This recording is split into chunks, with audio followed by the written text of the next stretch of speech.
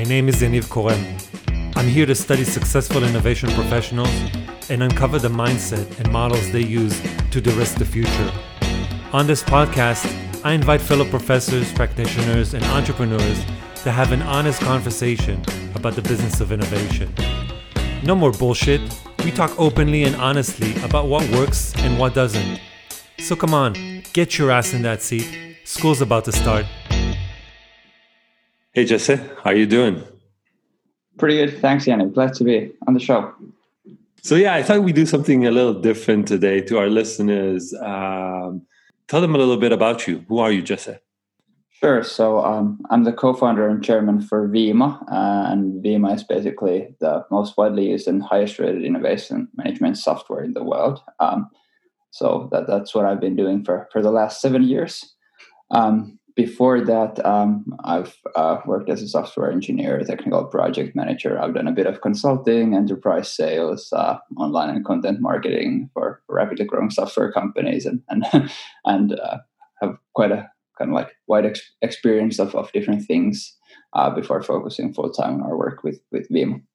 That's great. And what is Vima for those listeners who don't know?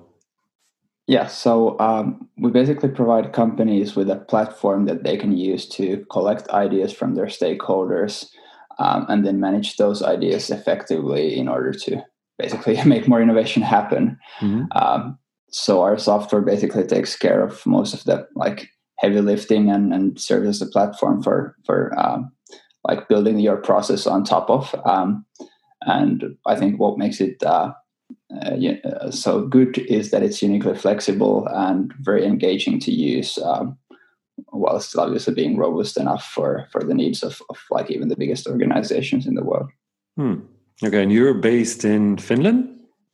Yes, that's correct. We're based in Finland, but we've basically aimed to be a global company from the very beginning. So we now have more than 8,000 organizations using the software from all over the world. Wow. Have you seen an uptick since COVID-19? Yeah, actually, funnily enough, March was the biggest month ever for us in terms of like both website visitors and software signups as well. We actually decided to make our basic plan free for an unlimited number of users to help organizations like survive the current crisis and hopefully come out of it stronger than before. Right. Did you see that? I guess it's a meme. I don't know what to call it, but it's kind of been running around social media where there's a multiple choice question. And the question is, who was responsible for your digital transformation? And you've got A, the CEO, B, the CTO, and C, COVID-19. Yeah, I actually shared that on our team's chat as well. So I just think it's so funny, and I've been sending that to everyone. It's funny, and at the same time, it's not. It's a little frustrating, I think, for us in the innovation space, and I think as my co-host. So what we're talking about today, or what we want to talk about today, is obviously innovation, but the fact that it is a risky business, but so are the alternatives, right? And I think there isn't a better indicator of that than what's happening right now with COVID-19. What do you think? Yeah, spot on. I think like that's exactly right. Like so many companies are obviously like because their businesses are built on like the physical presence and are like not built to handle these kind of unexpected events.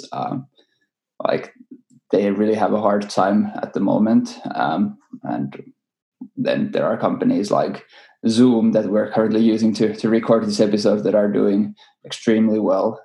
So yes.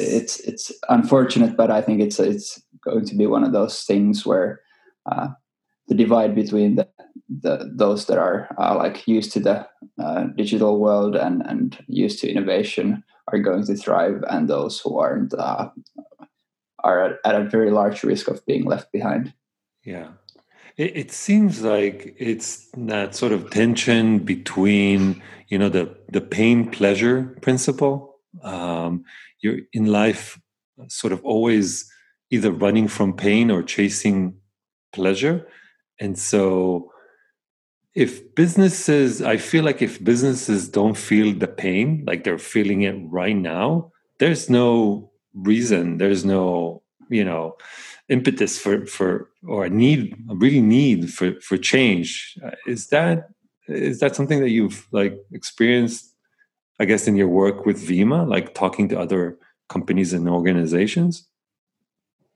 I think so. I think it's quite common that the vast majority of our customers use the tool mostly for the kind of incremental improvement and incremental innovation. Yes. Obviously, that's what they should be spending the majority of their time and resources to do anyway. But still, it's rarer than it should be that they would actually be using innovation to try to really build new businesses and come up with breakthrough innovations and stuff like that. That's actually exceedingly rare. Yeah. So I want to give a little bit of context to, how you got on this episode. And the story was, I was doing some research around innovation management tools, and I came across Vima and was very impressed. And I reached out to you because I noticed that you guys were doing something a little different than all the others, which was kind of polling your audience at different times about certain things that were going on, like little questions of like, why are you not doing this? Or why are you doing that? That sort of, you were sort of having this conversation through the interface. Which I thought was super interesting. And I reached out to you and asked you about that. And you said, yeah, it's a feature we just implemented and we're still collecting the data. And I was wondering if you can kind of share some of your, I guess, preliminary insight from that feature, from that process. Like, what was the conversation with the audience in the background? What's on their mind as they're using the tool? Sure. So obviously, even though the question asks for what's basically preventing them from making more innovation happen, because they're using the tool, obviously some of the discussion will be focused on incremental improvements related to specific features of the tool. But I think the more interesting thing to discuss here is the kind of things that are actually organizational challenges or the higher level challenges. And I think the couple that we've seen be repeated a number of times is basically the management's reluctance to try new things and the decision-making processes related to that. And then the other quite common one is basically the culture and the culture not being supportive of innovation. Right. Why? Yeah. So right. So top management executives, like CEO, C-suite level type of decision making. Not necessarily. I think that's also part of the problem is that they might not be involved in the innovation work in many organizations at all, which obviously isn't exactly helping the situation. Yeah. But it's more that the way we see it is that many companies have very strict decision-making processes on how they do anything that requires any kind of investment. And those same processes that work when you're planning to build a new factory it isn't obviously the same kind of process that would be ideal for any kinds of innovations, especially either the disruptive or breakthrough kind, or even the incremental kind. It's just a completely different kind of decision-making process that you need for these kind of situations. Yeah. Is it true that my experience has been that they don't even budget for innovation? I mean, it's always this sort of thing that you've got to kind of take a little bit from here, take a little bit from there, or kind of raise funds here or there. There isn't a structured process for budgeting innovation, let's say like on a P&L, right? As there is for other business units or business activities. Has that been your experience as well? I think that's often the case that like it's the business units that have P&L responsibility that are like running the more incremental kind of innovation and are using their own budgets to do that. And that obviously means that there are often like tough decisions that need to be made on what to invest and what not to invest. And there might not be enough budget and of course enough like time and expertise in the staff to really work on innovation. Yeah. But I think it's also quite common these days that there's a small centralized innovation team. Often it's just a few people that are then like probably often have their own budget, but it's not really enough to really implement any kind of innovation themselves. It's enough to basically run their own operations, perhaps use a tool like ours, perhaps facilitate some kind of things within the organization or like train their other employees on, but not really for actually like implementing any of the innovations that they would be striving to come up with. Right. So your tool, Vima, let's try to maybe map out a bit I'd say the innovation life cycle, okay, or a funnel, for lack of a better word. Your tool is positioned sort of at the front, at the beginning of that funnel, where you're generating ideas. Is that right? Yes, that's correct. So we really started off with just a platform for collecting ideas, and we've then evolved from there, like basically together with our customers to kind of like support the like whole innovation process. But like we're still very, very focused on the front end of it, and like especially well, in the case of like more incremental innovations, our software might also be the platform for like tracking the implementation and like for that kind of stuff as well. Mm-hmm. But when you have larger innovations, you obviously like build teams and projects out of those. And those teams and projects or the organization usually has some kind of a project management tool already in use. So if our software was to try to kind of like do the same job, then we would be running into a lot of challenges in like being overlapping with the existing tools that the organization uses. Right.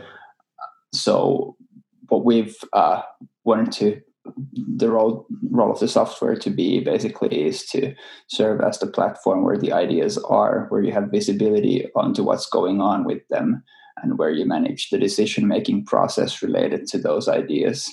But then the actual work of implementing a new business or a new product is then like managed in the project or product management tools that the organization is already using, if it's like a major project like that. Yeah, that's key, right? I mean, you don't want to overload the potential user with yet another, enterprise, whatever software tool, right? Exactly. And like when you want to build that culture of innovation that supports innovation and sees it as important, you have to engage people from like all over the organization and really have to get them on board. So it's key that the people have a software and a user interface that doesn't try to do everything, but is just like there for trying to inspire and like provide them with information on what things are going on within the organization. Right. So, okay, going back to that funnel of innovation, your stakeholder, your champion within the organization is who? The innovation manager? It can be the innovation manager, but like I would say that it's perhaps 50% of the time it's an innovation manager, and the rest of the time, maybe even a bit more than that, it's often someone within those business units who has that either P&L responsibility directly or a person that they've assigned to be responsible for their like development process. So many of these organizations might not even use the term innovation internally. So it's basically improvement or development that they refer to in many cases. That's interesting. Okay, well, I want to explore that a little bit, but let's put that aside for a second, because I want to. Okay, that's super interesting. So, do you think that person? I want to kind of put myself in the shoes of that person who doesn't know Vima and wants to get into it, and I want to kind of dive into what's the rationale behind it. Do you think that their first interest in Vima is because they are feeling sort of overwhelmed with what's happening and kind of want to, I guess, recruit their team or a bigger team to kind of help them with, idea storming or brainstorming or essentially a crowdsource innovation? Do you think that's maybe one of the first interests? I think there's if we go back to those two different groups of champions that we have. Mm-hmm. So with the innovation managers, I would say that the stereotypical case is that they're part of that small innovation team. Maybe there's a few people there. Then someone from the management group has probably given them an assignment of basically just saying that, why don't you go and make more innovation happen for our organization, and then that might basically be everything that they've been told. They've then been given a small budget, and then they kind of have to figure out how to actually make that happen. Mm. And because they really don't have the resources or the team or the people to actually implement that innovation themselves, they have to get the organization on board, and they have to build the capabilities within each of the existing business units to really succeed in that. And they have to build that culture of innovation. And basically, the only way you can actually make that change happen and change the culture is through the ways of working that the organization uses. So you have to obviously build the vision and communicate that vision, but then you have to make sure that there are actually some kind of processes in place that really help you guide the day-to-day work. So if you just talk about the importance of innovation, then maybe people will get excited, but then next week they've all forgotten that, especially in times like this. Yes. So if it's not really a part of the day-to-day work of people, nothing's going to change. So I think that's the stereotypical case for those innovation managers. Mm-hmm. Okay, so it's using Vima to keep the team engaged, keep people engaged. Yeah, keep people engaged, and then obviously, when people are working in their own parts of the organization, then have some kind of visibility into what's going on in other parts of the organization. Engage people in the conversation. If you come up with an idea and then someone knows that this guy has already been working on this idea before, you can just use the platform to kind of get everybody to join in on the conversation when it's the right what time about to engage them. Yeah. What about the other stakeholder, not the innovation? So if that's basically I would say that often their title is development manager or something to that extent. So for them, it's usually that now they hear these improvement suggestions in the water cooler talks, or these days mostly via email or their Slack or Zoom chats or Microsoft Teams chats, and it's just they get these ideas from all over the place. They might keep them in an Excel file or something, but it's really hard for them to kind of try to even keep track of that, let alone ask people to share those systematically. And then they have to do the work of evaluating those ideas in order to present the most promising ones to the people who are making the decisions on what improvements to implement and which ones to not. So like there's a lot of like manual work and hassle involved, and they basically want a tool that makes their life much easier. So you can use the same platform for collecting them. You just set up an evaluation criteria and ask people to rate those ideas, or in some case they want to be rating them themselves, or depending on the situation. It just makes the whole process so much more easy for them to manage, but also transparent to all of the other stakeholders, so that the person doesn't become basically like an obstacle, and where all the information like stops. Right. It becomes a bottleneck for the process. Exactly. Yeah, and I think it's also a great way to get everyone again engaged and feeling like it's a way to include them in the conversation, which is always important, because I guess my experience has been that in a lot of organizations, if and when they decide to put someone in charge of innovation, that usually is great, but it also makes it becomes siloed. It's like it's that person or unit's responsibility to do innovation or to make innovation, right? Whatever that means.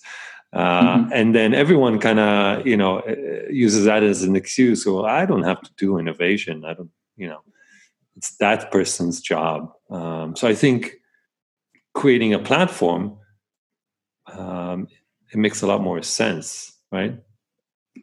Yeah, exactly. And like that's also, I think, like one of the key mistakes is that when organizations name that specific team or person who's responsible for innovation, they kind of like expect there to just be one innovation process and that one team to take care of all of that innovation work, when in reality it doesn't work like that, because there's so many different kinds of innovations and for different parts of the organization, that there's no way that one team could like implement all of those, let alone even know what those challenges might be, even like if they do like tons and tons of work of interviewing people across the organization about the challenges and opportunities they see. There's no way that they can still map out all of those. Right, exactly. So how can we help our listeners who are who are thinking about innovation, maybe have tried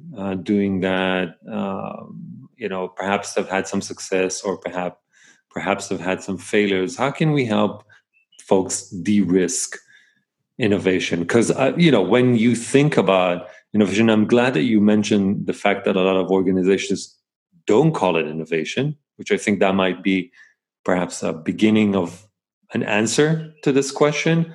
Like, how can we help organizations de-risk innovation?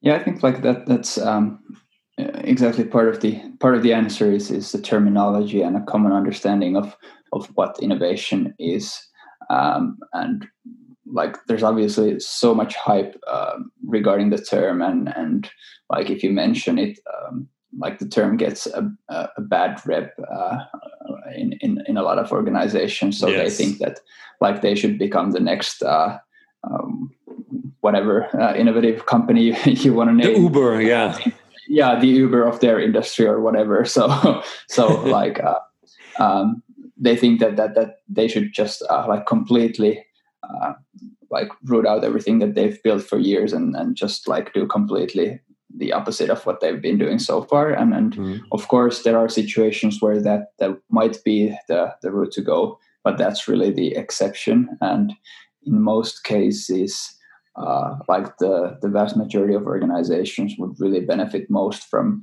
focusing, especially in the beginning of their like innovation journey, to focus on the incremental side of innovation. So that's why the terminology might not be the best thing to do in the beginning. So if you just start talking about innovation, you might have a lot of skeptics, especially in the top management, if they've seen innovation projects go down in flames before. So in those cases, you just focus on incremental improvement, development, whatever you want to call it, and just focus on like improving the core of your business and do that as well and as well as possible, basically. And you want to make sure that you are able to implement new ideas quickly. You're able to like test out new things in a rapid way, and able to create a culture where everybody feels that they're part of like making the organization better every day that they're there. They're just not just doing their job, but thinking about ways that they could do things better. And once you have that kind of a culture, then like adding the term innovation and maybe thinking about the longer term future of the organization is a much easier thing to do than it would be if you just like start from like that let's be Uber of whatever industry.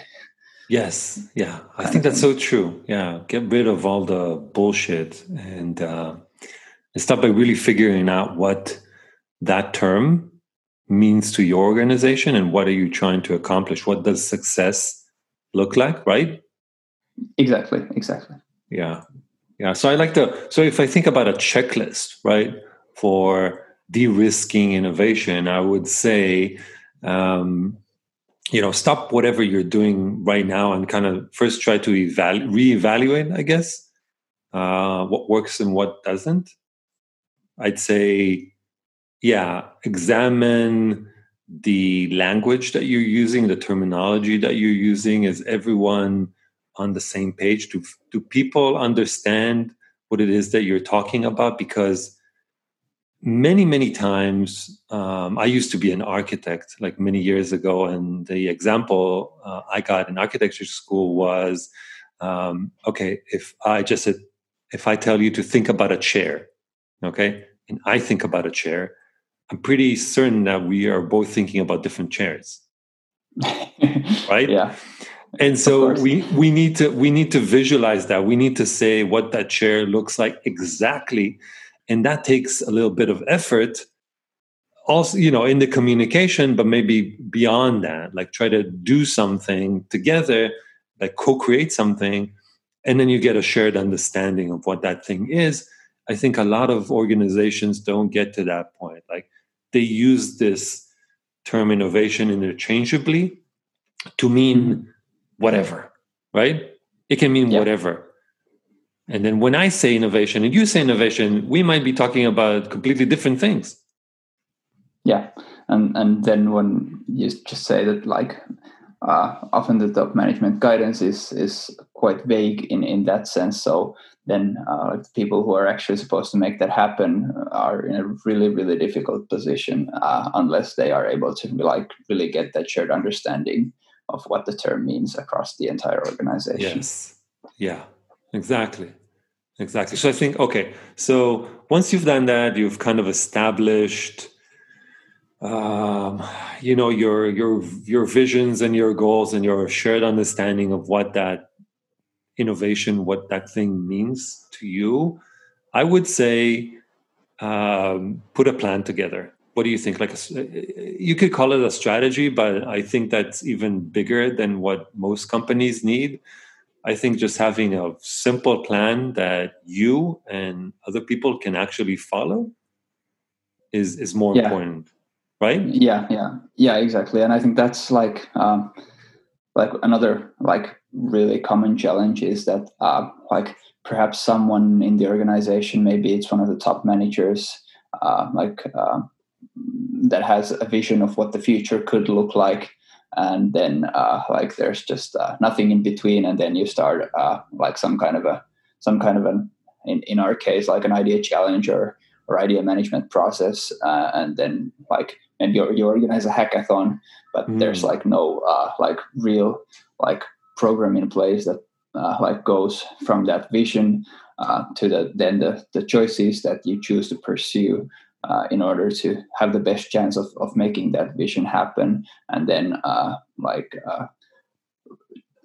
making those choices into a very tangible and very practical, actionable plan of like we're going to do these X things this year and then these things the following year, and that Yes. kind of an approach. Yeah, exactly. And I would even say in many of those cases, start with the end in mind.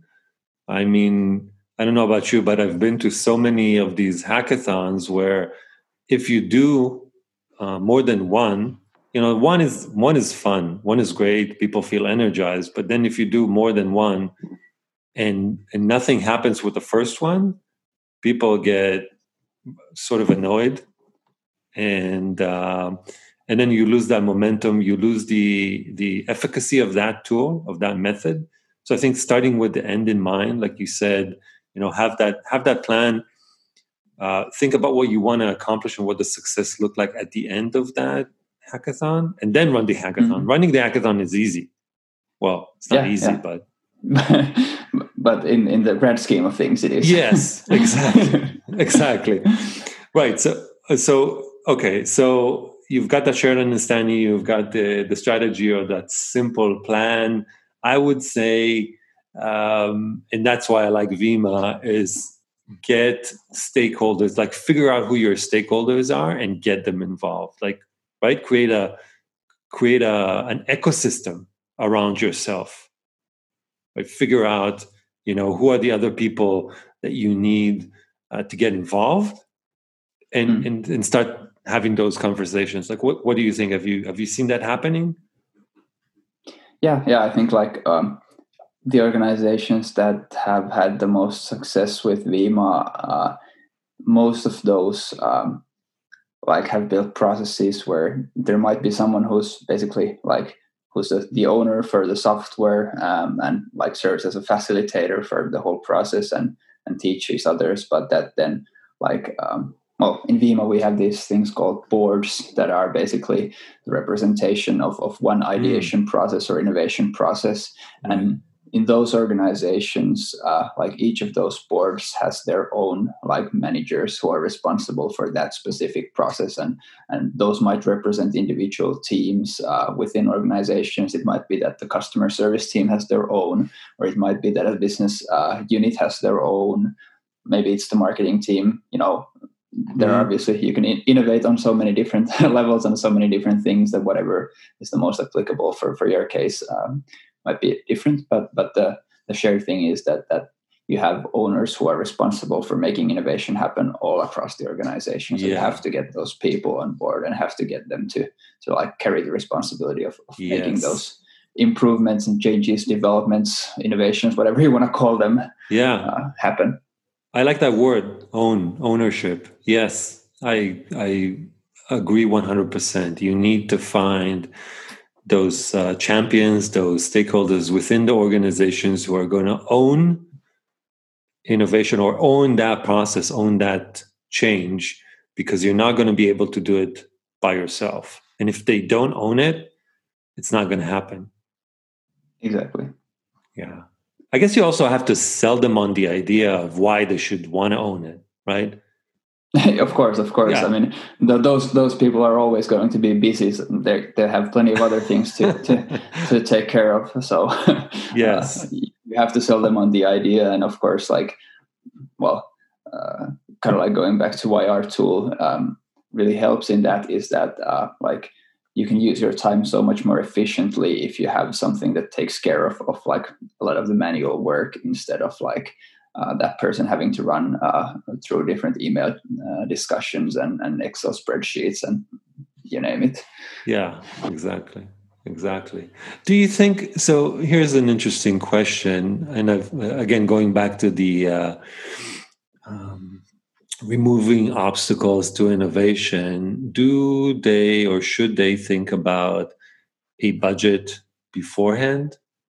Because the reason I'm asking that, because talking about money or asking for a budget, it always introduces friction into the process. And I'm kind of wondering, should they just kind of go with it? If they're using Vima and they want to start a process, should they just, pilot that thing, start with it, or say, no, let's think about what the budget should be, because we're thinking long term, and if we do this and it's successful, we want to make sure that we can sustain it. What do you think? I think that depends quite a lot on the kind of business you're in and the kind of ideas and innovations that you're looking to come up with. Like, for example, in our business, like it's very immaterial. Like the marketing we do is mostly content marketing online. Like the sales we do is basically like sales calls via Zoom and Teams and so forth. Our product development doesn't really need a budget. We use mostly open source software, and like we can do basically any kind of improvements and innovations with just like the time of employees. So in that case, if the ideas are something that we consider to be important, it's really easy for us to just prioritize that ahead of something that we were initially thinking of doing, and we don't really need to have a specific budget for that.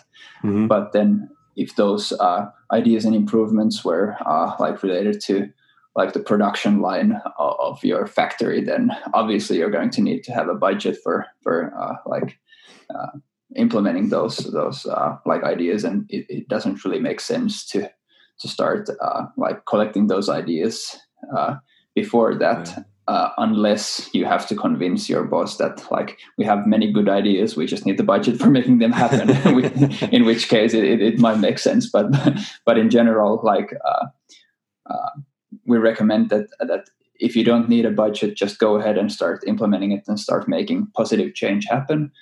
But then again, like if the ideas are something that you can't implement without a budget, then try to get that. Another quick question for you, which has been bothering me for a while, is, okay, we've collected a bunch of ideas. With Vimo, we can prioritize them. Should we go for low-hanging fruit or big impacts? Well, that again depends on the situation, as with so many other things related to innovation.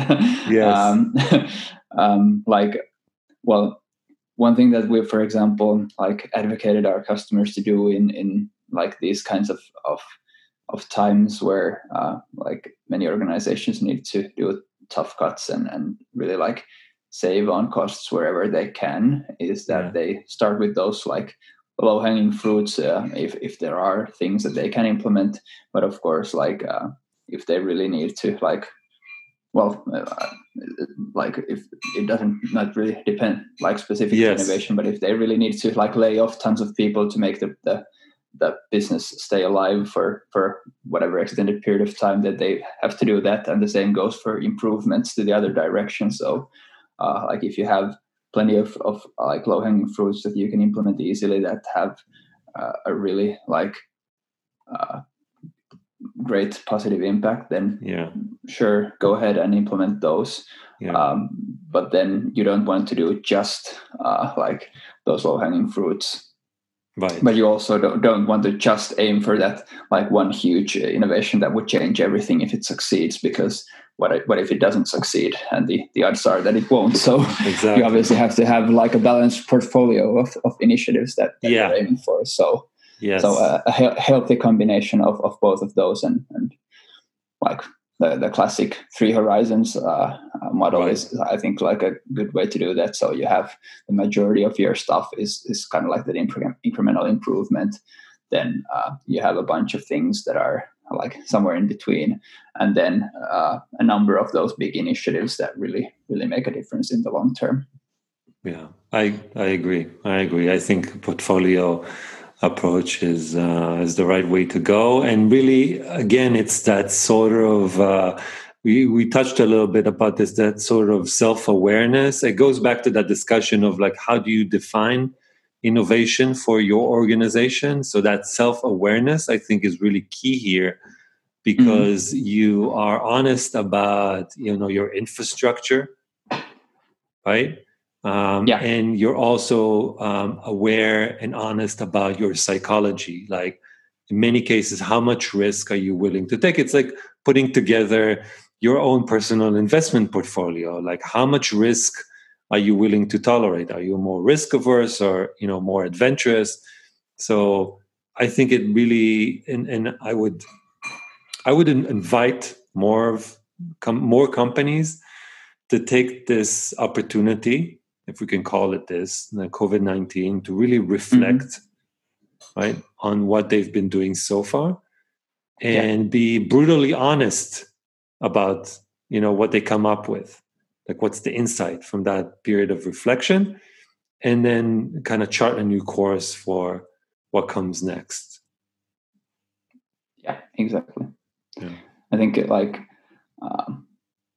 there's an old saying that you should never let a good crisis go to waste, and I think that's yes. true here as well. So we can use the crisis and the unfortunate situation to take the positive out of it, and use the urgency that the crisis creates to hopefully move things along faster than they otherwise would have. Going back to the meme that you talked about earlier. Yes.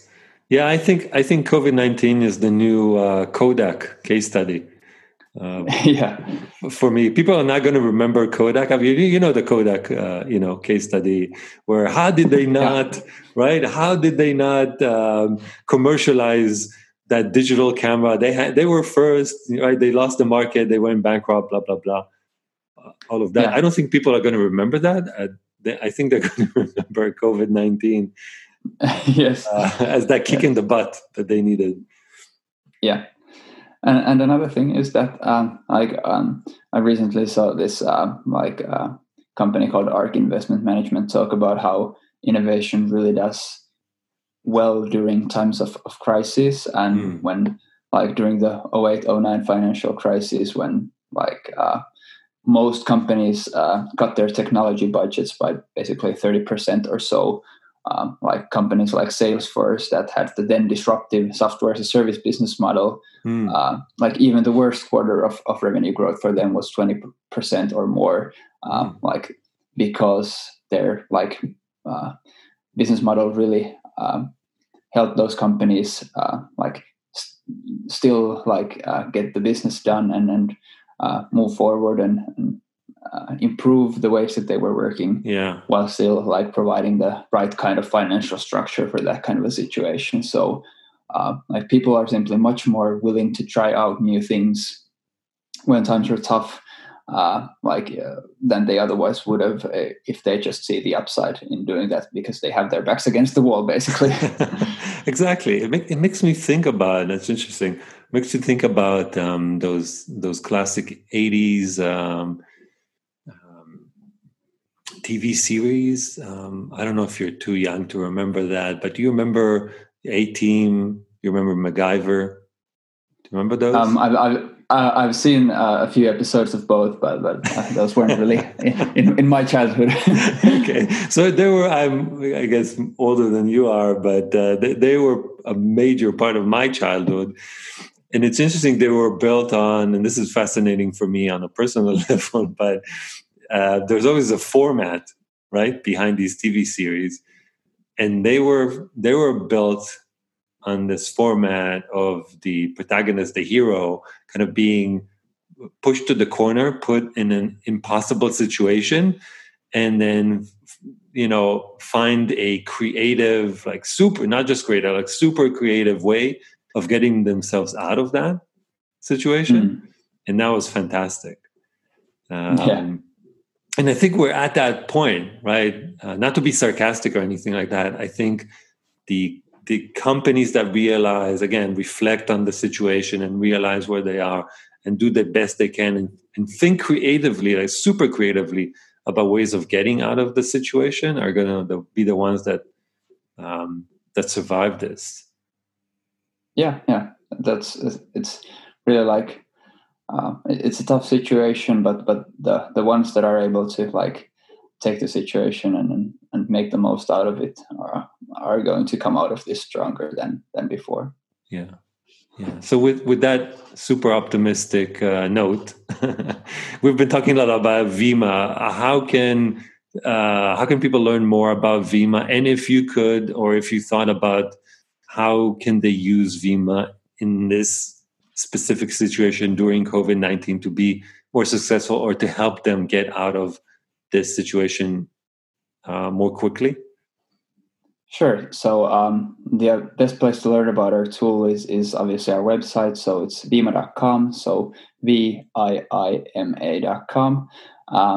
And there you'll learn about the tool. You can sign up for it for free. As mentioned, it's now the basic plan is now free for an unlimited number of users. Cool. So all of your listeners can sign up for that and start using it with their organization.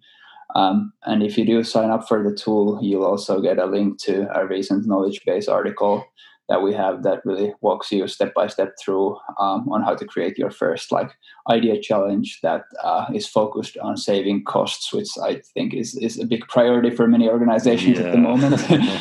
So that's a really convenient way to really get some positive change happen in the organization. With the tool, everyone will get familiar with the tool.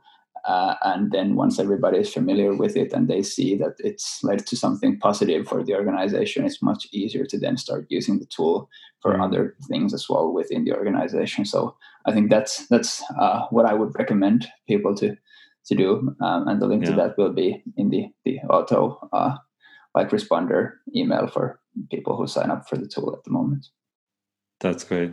That's great. And I'll put all of that. I'll put the link and everything in the show notes. How can people learn more about you if they wanted to reach out to you or ask you more questions about what we discussed? What's the best way? Sure. So my email is also on the contact page of our website, but it's jesse@viima.com. So it's quite simple to get. So feel free to reach out to me if you have any questions or anything. Cool.